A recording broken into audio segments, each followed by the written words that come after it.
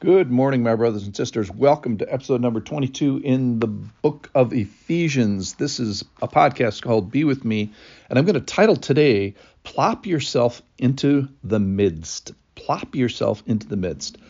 So we're looking at a well-versed, functioning spiritual person. This is from chapter 4 of the book of Ephesians, where he's saying, I want you to walk worthy. So we've had 3 chapters of theology, implicating now on how do you walk as a Christian. And one of the things he's going to be saying today is that a functioning spiritual person exists in a functioning spiritual body. There's no provision in the New Testament for a spiritual Lone Rangerism. There's no such thing as a healthy person who regularly exists outside of Christ's body, where the multitude of gifts and the manifestations and the help that he has provided, the blessing and the benefits, that's where all that stuff exists. So that means real people, real messages, real preaching, real pastoring, real one another's. It's the real provision of God. So that is, to walk worthy is to participate into the equipped, unified, ministering, functioning, loving, working body of Christ. And the charge today is going to be, oh my goodness, I got to plot myself, thoroughly into that. So let me read now. This is from Ephesians chapter 4. I'm going to start at verse 7. But grace was given to each one of us according to the measure of Christ's gift. Then he's going to go kind of big spiritual here. Therefore, it says, when he ascended on high, he led a host of captives, and he gave gifts to men. In saying he ascended, what does it mean but that he also descended into the lower regions, the earth? He who descended is the one who ascended far above all the heavens, that he might fill all things. Then he gets practical here in verse 11. And he gave the apostles, the prophets, the evangelists, the pastors, the shepherds, and teachers to equip the saints for the work of ministry, for building up the body of Christ, until we all attain to the unity of faith and of the knowledge of the Son of God, to mature manhood, to the full measure of the stature of the fullness of Christ. All right, so this talks about serving in Christ's church and being served by the provisions of Christ's church. This is all gifted by Christ. You see that he's at the source of this. He's the giver, and he gives to equip and to unify and to build up and to mature into the fullness of Christ. So back to the first point is that if you want to cut yourself off from this willingly or cut yourself off from this by omission, is to deny the provision of blessing and participation in Christ's particular presence and his provision for the church, as well as the protection of this blessing, the protection of those he would have positionally above us, and all around us.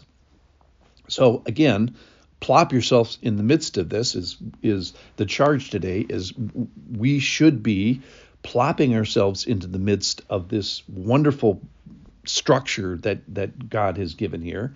It is sourced by this nuclear power plant that we talked about in Ephesians chapter 2, this power plant of God's grace and his mercy and his love and his kindness expressed here today, just as grace. But grace was given to each one of us according to the measure of Christ's gift. So Christ's grace is given to all these people, and we got to plop ourselves into the midst of those people. It's given to each one, sourced by Christ, expressed in these gifts, which is a wonderful word. And it's God's gifting to people. It's his body, his church. So he's, to start out in this passage, he's doing some stuff that's pretty far above our pay grade. I call that it's moving spiritual furniture. Let me just list some of them. It says that he ascends on high. He leads captives somewhere. He is ascending far above. He is descending onto the earth. He's filling all things and filling the universe with himself. So the characteristics of God that are happening is he's expressing his transcendent character all by this ascending and descending without limit. He has this infinite access. He has this infinite power. He's bringing all things to unity under himself. He's expressing his authority over these captives by taking them out of their captivity and bringing them somewhere else. Just all these things that God is doing is above our spiritual pay grade, so to speak. But he's very, very powerful. And it's in this context that he couldn't be more practical. So then he says, hey, I love people and I love the church. It's almost like he's saying, I've got a new church. I can do all this other stuff, and I am doing all this other stuff. I'm moving spiritual furniture, if you will. But I've got a church to equip. I've got people that I care about. They're going to need pastors, and they're going to need each other. They're going to need to be pointed towards ministry. They're going to be needed to be told the truth. They're going to need to be built up towards unity. They're going to have to head towards maturity.